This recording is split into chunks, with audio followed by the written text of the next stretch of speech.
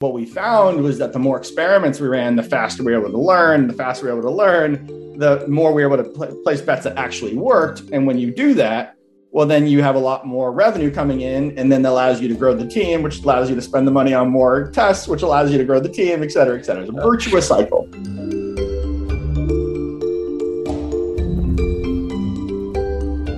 Welcome to UpTech Report. This is our Apply Tech series. UpTech Report is sponsored by TerraLeap. Learn how to leverage the power of video at terraleap.io. Today, I'm excited to be joined by my guest, Andres Glusman, who's based in New York. He's the CEO at DoWhatWorks. Welcome, Andres. Good to have you on. Thank you. Pleasure to be here. Now, DoWhatWorks is a platform, if I'm pulling from your website, is for growth teams, marketing teams, product teams, basically help them improve their conversion rate in their marketing on their website, or on your website. It says, you can't test everything, so you might as well do what works. I like the tagline. Help me understand, what's the problem now that you set out to solve?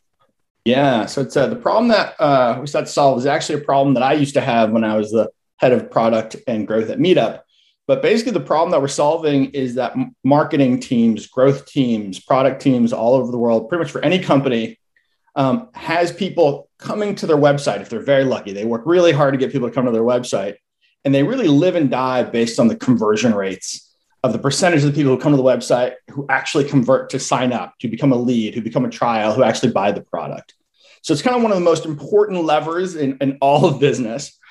Yet when it comes to actually improving your conversion rate, the reality is that everyone is just guessing. No one really knows what's going to move the needle. If they did, they would have already done it. They would have already optimized it. And so the world's top companies, the smartest of the bunch, are really smart about running experiments. And they're able to figure out and learn, okay, how do you improve the conversion rate by virtue of running really smart split tests or A/B tests along the way? But what happens is that even those companies are kind of just guessing about what to test at the end of the day, right? And even worse is that most of those companies are super constrained in the number of tests they can run. If you're like the biggest, most like baddest company in B2B SaaS, you're really lucky if you can run like 100, maybe 200 experiments on kind of key conversion points in your funnel at the top of the funnel in a year, excluding messaging, of course, ads. But like on your website, you're really lucky if you can get like 100 to 200 tests. And that's not a lot of tests if you really think about the billions of dollars that are at stake there. And 80% of those tests, according to Optimizely, fail. So all those companies are really working so hard to have a limited number of experiments where most of them fail. And what we help them do and we solve is actually help them make it so that, one, if they're running tests, they actually are much more likely to have those tests succeed. And two is if they're not lucky enough to run tests, well, then they can learn from everyone else's experiments. They can learn from the bunch that are running all the tests so that they don't have to be constrained. So even if you can't run experiments and you want to improve the conversion rate on your website, our platform makes it possible for people to see what's working for the world's top companies in their space that they can learn from.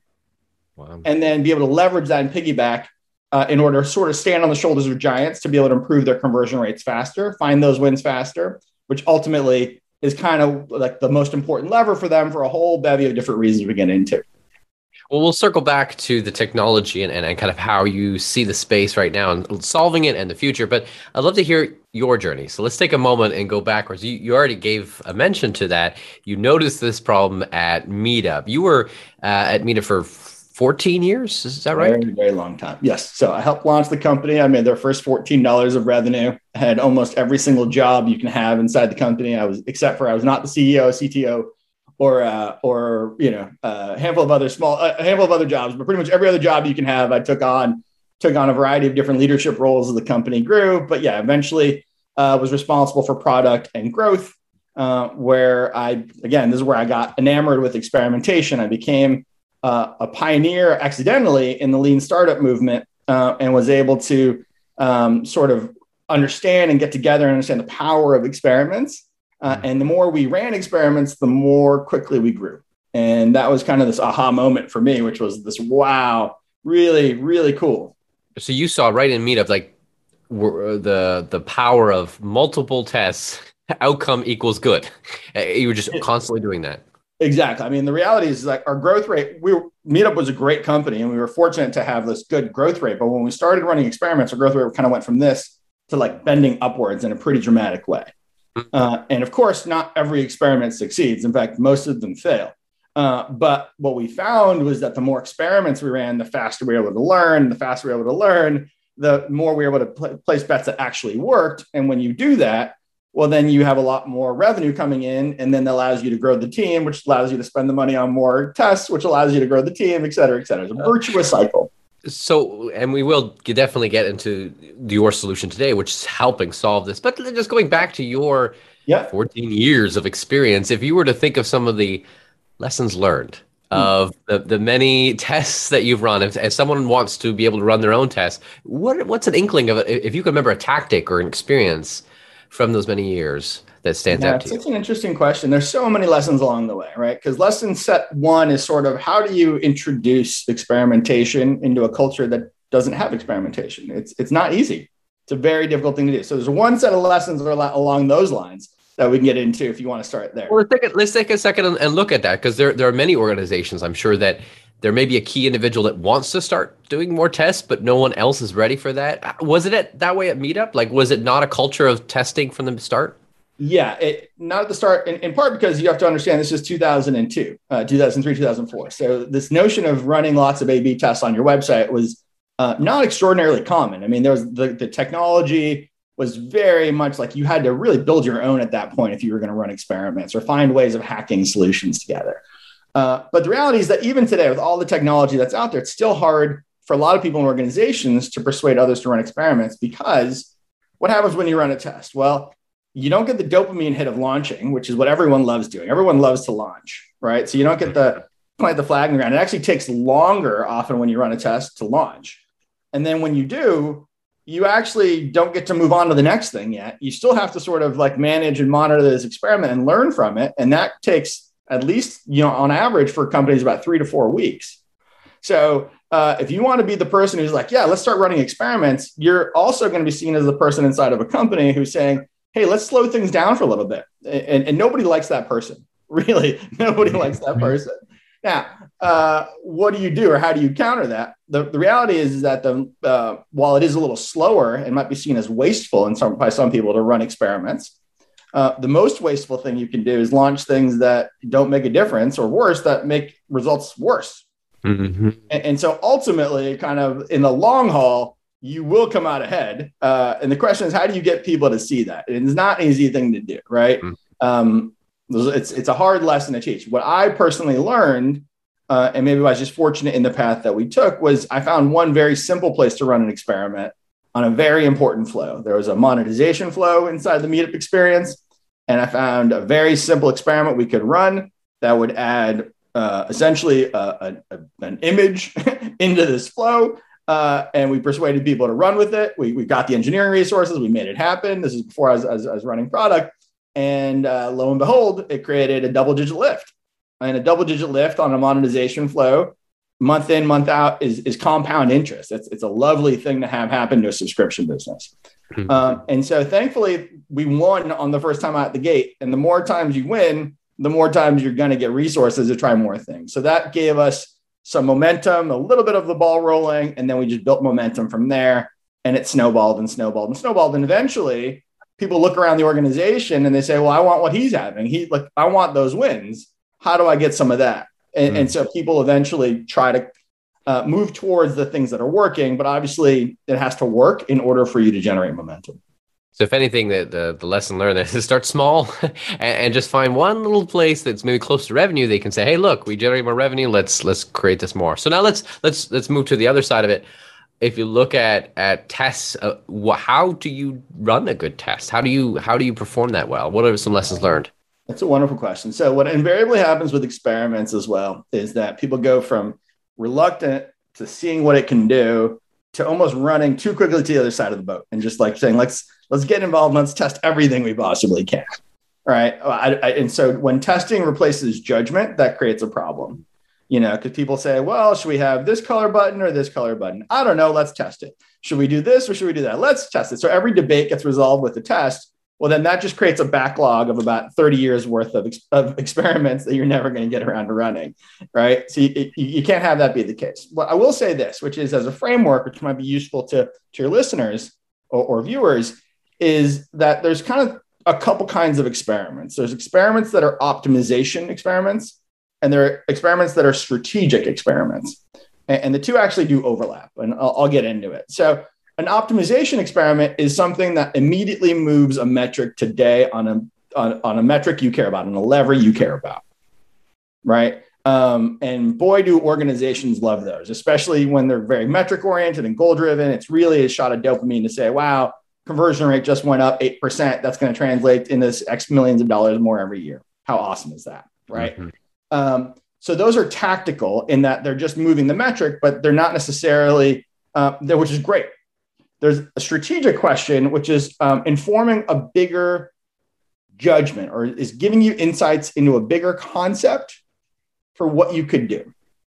Let's try and think of an example of a strategic question that one might face, which is big strategic question. Should we go into this? Should we launch this product? Should I launch this brand new product? Right. One way you can do that is you can build it and then launch it and see if anybody adopts it. The other is you can sort of have a split test ahead of time, offering the product versus not offering the product included, right? And then say coming soon after the fact. So an experiment related to a strategic question can sometimes not move the needle at all today, but it gives you the direction or the evidence to move the needle in the future, right? To believe that you can move it in the future, which informs the bigger bet that you can take.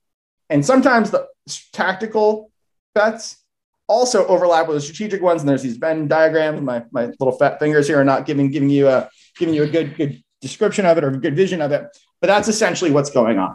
Mm-hmm. And so those are the two kinds of bets you can make with experimentation. And I guess the question is sort of knowing when to place which kind of bet.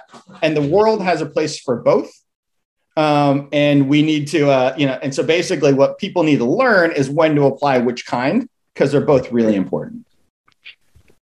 Thank you for sharing those lessons learned. And there's, I'm sure, a wealth of knowledge right in that fact. If you look at your years, though, so up into 2019, you were at Meetup, and then 2019 you also began DoWhatWorks. What was that transition process like? Were you already in your head thinking, I got an idea, I think it's time for me to break out on my own? Help me understand, what was that transition like? Yeah, it's a great question. So I'm an entrepreneur, and I joined Meetup, and I really thought when I joined Meetup that I was going to be there like 3 or 4 years, and then I was going to go do my own thing. And, 3 or 4 years turned into 14, 15 years, which was a wonderful, magical journey, awesome journey that we had. Along the way, the acquisition, or the exit came a little later than I was anticipating. So it didn't happen in 3 years or 4 years. It came 14 years later. We were bought by WeWork and stayed there for a year. And then after a year's time, I had the opportunity to leave. And so basically said, okay, now I want to go start my own thing. So the funny story there is my wife said to me, okay, I know you've been wanting to do your own thing for a while. You've got 1 year to go play. I'm giving you angel funding for 1 year is what she basically said. She was the seed funding or angel funder. And she said, you got funding for 1 year to go play with different ideas. And if you don't have traction by the end of the year, you got to go get a job. That's nice. I like the analogy on angel funding 1 year. Your wife then says, okay, that's it. Now go get a job. So you've been given your ultimatum and you jump out. So during that year, I explored a lot of different ideas that I just was really interested in and intrigued with. And during that time, I teamed up with an engineer that I had worked with for over a decade at Meetup. He was brilliant, one of my absolute favorite people at Meetup. And we started getting together and playing with ideas. And one of the things along the way, I basically had this idea around experimentation, sort of remembering this problem that I had at Meetup, which was this notion of saying, wow, I really loved running experiments and I really wanted to learn from other people, but what if I could learn from everyone else? And that was the aha moment, was this I really remembered that bug, and I had this idea for how we could do it. And I said to my co-founder, Will, do you think we could do something like this? And he's like, yeah, I think we could do it that way. But what if we did it this other way? It might even be better. And so we basically, from there, so he hacked something together over a weekend, over a couple of days. And we started looking at it and playing with it. And then we looked at the results and we said, can it tell us the experiments that are being run by companies we like? So we gave it a few companies, and sure enough, it came back and it did. And we're like, wow, this is really cool. This is really neat. And so that was this moment of like, oh my God, this is really interesting. And then we showed it to friends of ours that thankfully I'm in the product space. I know a lot of product leaders. And we showed it to friends of ours and they said, yeah, if you build this, we will pay you for it. And so we, Affirmation. what's that? That's the best affirmation. Yes, give me your money. That means absolutely. So actually, the first thing we launched was a Stripe credit card form. So the only thing we had online, our only presence online, this is 100% true, was a Stripe payment form. So you went to our website, DoWhatWorks.io. All you would see is a credit card form at that point. And what we promised them was, look, we had the back end engine working in a very rudimentary way. And at that point, we said, we'll send you PDFs and of the actual experience after the fact. Mm-hmm. And we didn't actually ever deliver those PDFs. We built the dashboard really, really quickly, faster than we had promised. And then we launched the dashboard for them. And then ever since then, we've just been iterating with these amazing set of people who are really our people. We love, like, these are friends and or people who should be our friends, essentially. Are the people we work with who are product and growth and marketing leaders. And we've just been iterating with them and for them to help make their experience better and better. And it just started snowballing from there. And so it's kind of the ultimate lean journey, like a lot of validation up front and then, becomes this other thing that you really just didn't know what it could be until you started doing it. And you've bootstrapped this yourself?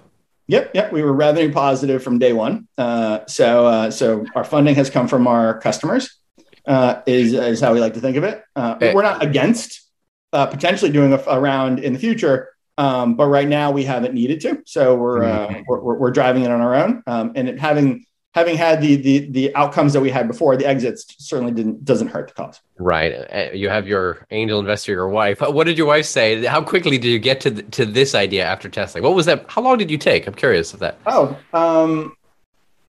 About 5 months. 5 months of playing and tinkering and evolving, and all those little things that I played with along the way, the conversations that I had. One of the things I did during that exploratory period was I'd schedule 1 day a week for meetings, and I'd just try and go back to back to back at coffee shops or whatever in the city. And I'd basically line it up and I'd just take meetings with anyone. I was default yes on a meeting, and I'd meet with people doing wildly different things. And all I'd say is, how can I put wind in your back? Or how can I put wind in your sails? And I would literally, I wasn't asking them for what problem they need to solve. I just literally asked them how I can help. And then I would try and help. And in the process, try and learn about different problems, but invariably ended up solving my own, which is kind of funny after all that. But, all those conversations sort of built up into this thing that sort of all planted the seeds, or maybe created the ground and made it fertile for the idea to pop up. It's kind of still early in the venture, obviously a year and a half or so going into it, but is there anything that you've learned now that you wish you had gone back and told yourself? Yeah, it's a great question. I mean, we've been we're lean people to begin with. So we're very much all about, letting the data reveal itself, letting the opportunity reveal itself, and being very open to possibilities is really how we see it. It's sort of around optionality, creating really good options, and then finding the best options or taking the best options that are available. Along the way, what are the things that I wish I had learned a little earlier? I think there's a tendency when you're running something or getting it off the ground to want to be very conservative with cash. And I think what we've learned is that there are certain investments that when you make are worth 10x the investment. And so you should just spend as much as you can on that thing. For example, design. Yeah. Which one? Design, like a designer. When, we sort of hacked together early versions of it. We worked with the designer up front to get us started. And then we didn't work with the designer again for multiple months. And then we found a designer, and it was like that, the clouds parted and it was like sunny all the time as a result of being able to work with him, because the work that we were doing, the output was just so much better. And so, we could get good enough. We could do okay. Like having the right person with the right expertise and spending the money is so worth it, even at an early stage. why design? It's one of many. There's a lot of other examples there of hiring the right person. I just happen to love designers because I believe that the expectations that everyone has of technology, both business to consumer and business to business, that the bar is constantly being raised, and that people have a very high bar and or will have a very high bar for a great user experience. And so when I say design, I'm really talking like product designers who can really help you think through and deliver a great experience that also looks visually pleasing. Everything is where you expect it to be. It works the way you think it should. There's no room in going forward in any kind of technology that involves a human being where you have the luxury of not delivering a great user experience. And so therefore, investing into a designer is the fastest, most reliable way of delivering on that promise, right? Or delivering on that expectation, I should really say. That is a powerful insight for those that are also looking to create new startups and different things. The value of investment of a good designer for your product. How big is the team today? Yeah, we just crossed 10 people, so we're a little north of 10 people at this point. We're pretty excited about it. Right. You're not new to the managing people, that's for sure, coming from Meetup. No, that's right. I've managed large teams, and it's really fun after going through the slog to be able to have really talented individuals that I get to work with now, and change the nature of the day-to-day work. It certainly has changed a lot in the last year or so as a result of bringing people on board, and quite honestly, it just accelerates. So, ask you a question from a different angle here. You're bringing a whole new direction of looking at testing by looking at what are the big guys doing, what are they doing that I can learn from them. What have been some of the roadblocks or challenges of either making this happen or getting adoption or any type of roadblocks? It's a great question. I'm finding myself blinking a lot, which means I'm thinking very hard about something.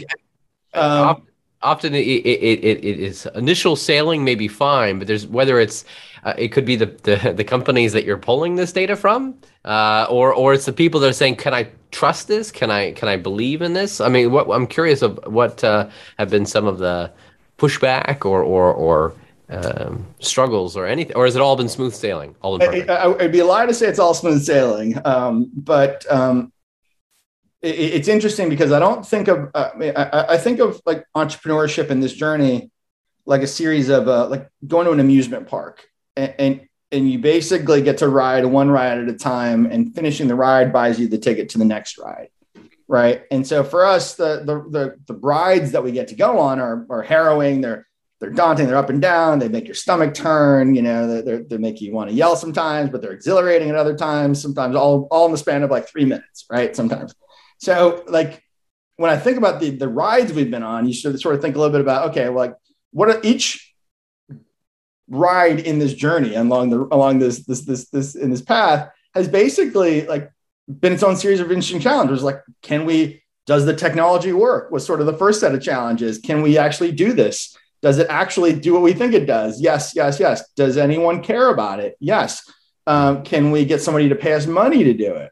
Right? Yes. Can we do that again? Can we deliver the product? Are they going to be satisfied with it? Does it make a difference for them? Can we build this into their workflow? Can we, will they retain? And so, the answer is every single one of those things is a series of roadblocks if you think about it. But it's also sort of a series of milestones that once you clear, it buys you the ticket to the next ride, which is its own set of roadblocks. Right. So I don't want to convey, it's sort of to me, not around, it's less existential, and it's just more about just like continuously facing an uphill climb, which is what entrepreneurship is, which is being like not stoic, but being knowledgeable that you're in it for a long haul and that it's going to happen and that you just got to figure out a way through. And that's where we're at. So, now our new set of challenges is how do we do this at the scale that we're doing it? And the next set of challenges will be how do we do it at an even bigger scale, et cetera, et cetera. The business model itself right now, is it just a flat SaaS, like a monthly, yearly subscription? Yeah, exactly. It's a subscription tied to different tiers related to what sectors people are choosing to learn from, what companies are learning from, and how many users they have involved. That's actually not that's the least complicated of the things we're working on. The kind of ability for people to come on just briefly, not long. Can you just share what the product, how does it work? How would someone use it? Yeah. So the way that the product works is, and it helps to sort of think about who's using it and then how are they using it. So very often we have sort of two kinds of users. You have the people who get people to the front door, and then the people at a company who get people through the front door, if you think about it, right? So the marketers get you to the front door with the campaigns that they're running. And then there's people whose job it is, sometimes they're on the marketing team, sometimes they're on growth or product teams, whose job it is to get those potential customers through the front door on the website. And so those are, we help both of them in different ways. But essentially, in terms of getting people through the front door, the way it works is you identify the kinds of companies you most want to learn from. So let's say you're direct to consumer, let's say you're in the B2B SaaS space. Obviously, you want to see what your competitors are doing and learn from the experiments that they're running. But much more interesting is learning from companies in a slightly adjacent space that are also serving small businesses, for example, that also are working on a pricing page optimization and trying to figure out, like, what should their pricing page look like? And is it a good idea to call out popular, or is it not a good idea? What should the button copy say? How should we lay it out? Should we offer 3 plans or 4 plans or 5 plans? These are all the kinds of questions that somebody might find themselves facing if they're trying to optimize a website to try and get customers to sign up. What our customers do is they look at, okay, who else has faced these problems? How did they solve them? What did they test? What won and lost? And then they can make decisions. So the experience in all this is actually, I should have said this originally, I don't think I said it just yet. It's just a dashboard. So the core user experience is a dashboard and a series of alerts. So you look at the dashboard, you're able to really quickly and easily see sort of what are the, either by company or by trend or by page, mobile web or desktop web, like what are the different experiments that are being run that are really related to the problem I'm working on or the page I'm working on, et cetera. And you can basically see what everyone has tried and what won and lost, and then use that to make better decisions. So that's kind of the core experience in terms of, like, when somebody's looking to solve something. There's also alerts, which are really popular, which notify you about things that are happening in your space. And those are really fun to receive, because obviously the people we work with are very, very curious and like love learning. And so to see this new experiment just popped up on social proof, just adding stars, did it work or not work? It's kind of, it's got its own sense of drama. It's all fun to watch. And so we're hopeful that it's fun and useful at the same time. But maybe we're just serving a very, very specific kind of person who has a weird definition of fun. I love your angle of that. Curious for the ideal customer for you. Are they a certain size, like mid-market, startups, enterprise? Yeah, we will be growing to serve everyone for sure. But out of the gate, in terms of the beta, we're really focused on the mid-market and enterprise. We have a wait list that people can sign up for that if they're not quite right for the product just yet. When we move into their sector, and we move a little bit over to a smaller size company, we will work with them for sure. Yeah. That's not that's in the very near term future. But we're just being very disciplined about our rollout so that we can be sure that we're serving each segment well as we go to market. Got it. So right now it's definitely it's not a product led, or rather it's not just let me sign up and I can just do it all myself and figure it out. It's a much more hand holding at the moment, and hence the mid-market enterprise. Yeah, exactly. We come from the consumer space. We're very excited about going to that self-service model. It's in the near-term plans. That's what I like hearing, because I can imagine there's a lot of startups and other small businesses that would love to be able to learn what the big guys do, but it's nice that's on the roadmap of getting there. Oh, yeah. And right now people can, we want to explore, understand the different kinds of like the folks coming in. So people can sign up and they'll be, if they're not right now, we put them on a wait list, and we're going to be sure to give them the earliest access right now if they sign up earlier. Right. Got it.